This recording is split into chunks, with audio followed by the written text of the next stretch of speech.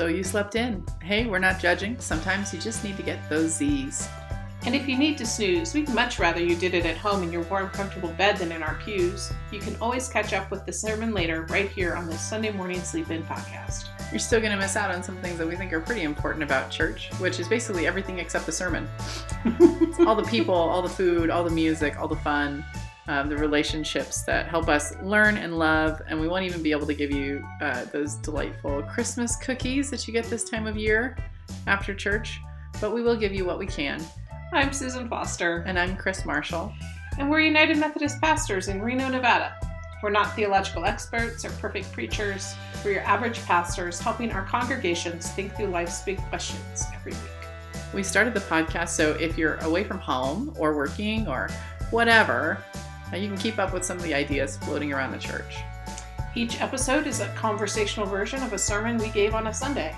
So whatever day it is when you're listening to this, we hope that you will receive it with an open mind and an open heart. And a quick note, we encourage you, whenever possible, to do your own thinking. Not just to take our word for it. We want to know what you think, and if that is different from what we think, all the better. Keep talking about it, keep thinking about it, because our sincere hope is that you will experience the mysterious loving force in the world we know is God moving in your life as you consider this. So Chris, first Sunday of Advent! What's Advent, Susan? Happy New Year, by the way. Happy New Year. Happy New Year. So this is when the church calendar begins again. And we switch years of the lectionary. And Advent means coming or... Arrival. Revelation of. Yeah, so like it's almost like a re-Genesis. Yeah. And it's like when you're a little kid and your parents are having company over and you have to get the house ready. Advent. Yeah, that's what it is. Yeah, getting ready. But, it's so funny because in our world, it feels like... Christmas starts after Halloween. Yeah, and sometimes before.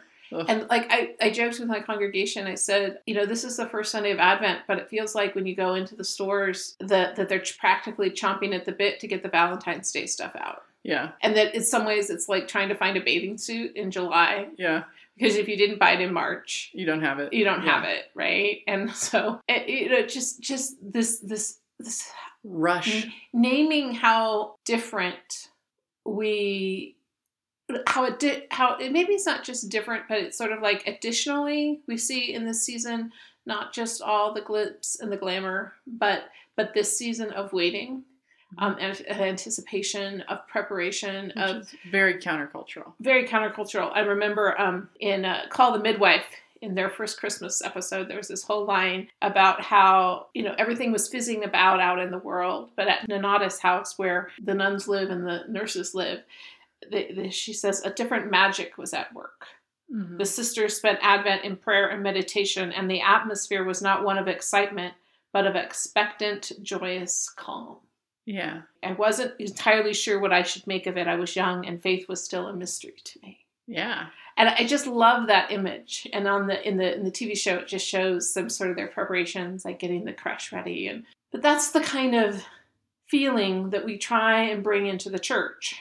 Right. A calmness. And then I decided to preach Luke 21 this week. You are.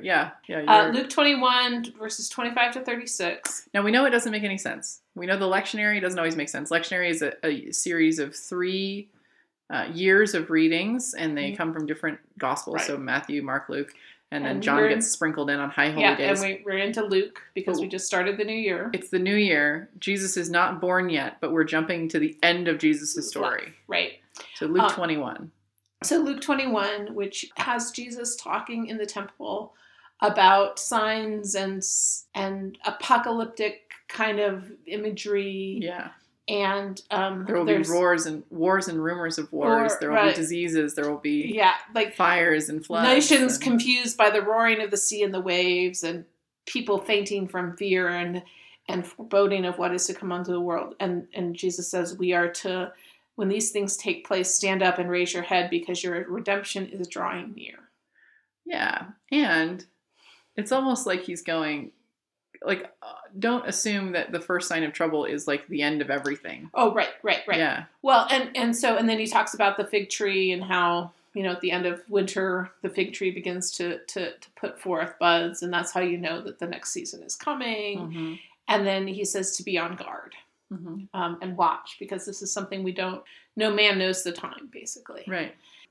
And so this has some like frightening images and some confusing metaphors and startling instructions. Yeah. Well, there was a guy in my church who came in and said, I'm just terrified about the second coming. Right. And I said, let's talk about that sometime. Not during communion, but like, let's talk about that, because we might have some different understandings of that. Yeah. So we're really starting Advent not with the sweet baby Jesus. Yeah. But with the reminder that we don't just wait for the sweet baby Jesus. Right. But that we wait for the second coming, for the fulfillment of God's dream for us, which is the coming of the kingdom of God. And that Advent is not just this precursor to Christmas. Right. Not just an opportunity to count down with little bits of chocolate, but a time of waiting and remembering what it is we're actually waiting for. Yeah. And what we are to be in the midst of. And so this passage, this moody passage that challenges this bright, sparkly season that we have developed as a culture, is really significant and important to mention and to talk about.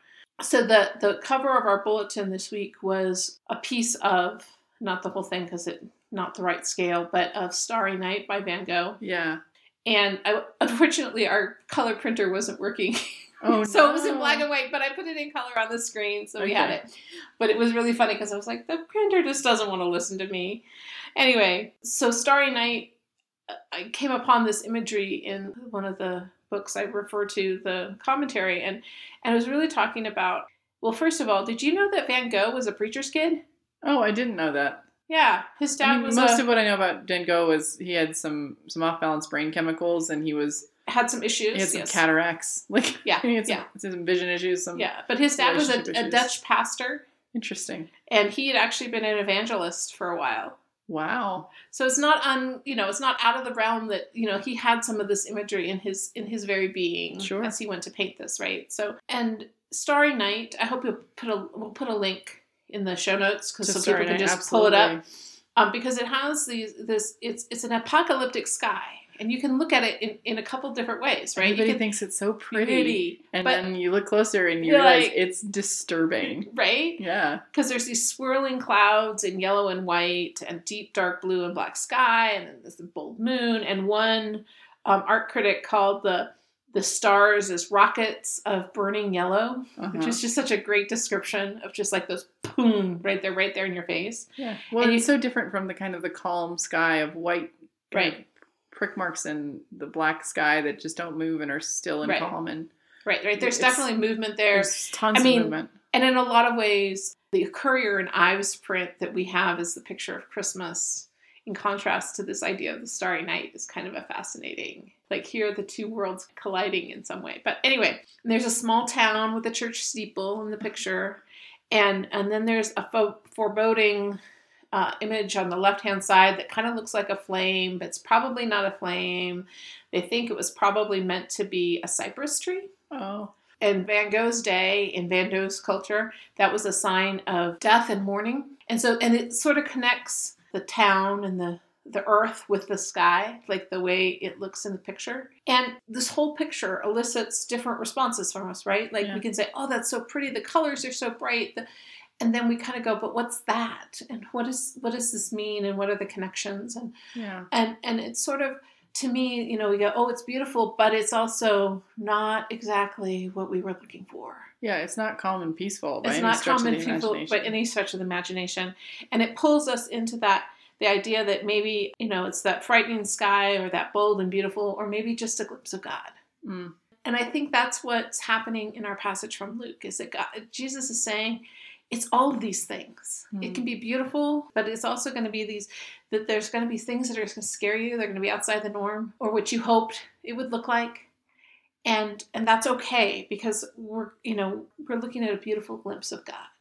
And as we seek to enter into Advent, Jesus is challenging us, and those he first give those words to look up and to pay attention and to be ready. And not to be ready in that hyper vigilance way, right? Yeah. Like that leads to causing some problems with our brains. Hoarding canned food. Among other things, or believing every... Yeah, this is not like survivalism. This is being to look up and to pay attention and be ready for God's inbreaking. Yeah, which is not, it's not left behind. Like It's you're going to not, get sucked up into the no. sky. It's, Right. it's pay attention because this is urgent now. This is urgent now. And you need to pay attention because God is in the midst of it. Yeah. And you don't want to miss out miss out on experiencing where God is.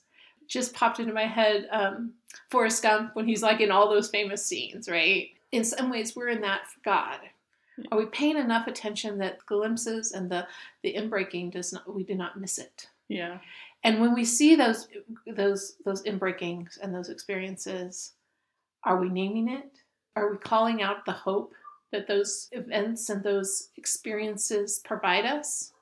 Or are we letting this false sense of what apocalypticism gives us, right? Like fear and worry horror and yeah, pain and violence. Pain and violence. Yeah. Instead of seeing our hope, the hope that God has for us and that is outpouring and overflowing and all the time. We might not face the same kind of difficulties the Lukean community did. Especially here in the United States, we might be experiencing something completely different that does something similar to our souls and to the souls of our neighbors. Yeah, we're not colonized by a greater power. We're the greater power that colonizes. Yeah. Just because, maybe I'm not feeling as vulnerable as my neighbor, but my neighbor is still vulnerable. Mm-hmm. We need to pay attention to those things. Preparing for God's kingdom to break through into our world is what Advent is about. Mm-hmm. It's not preparing we can prepare for Christmas. And we can decorate our trees and wrap our presents and all that stuff. And that's fine. As long as we don't let that take over. Right. It's not just preparing for Christmas, and it's not just preparing for the end times. It's preparing to pay attention to God moving in the world. Right. And the way to do that is to develop the habit. Yeah. We do it by practicing it. Mm-hmm. So anyway, that's where I took this text. It's pretty good. Yeah. Yeah. So what do you think about the end times, Susan? What do you think it'll look like? When do you think it'll happen? What's the second coming of Christ? Well, I think the second coming of Christ is going to surprise us all. Uh-huh.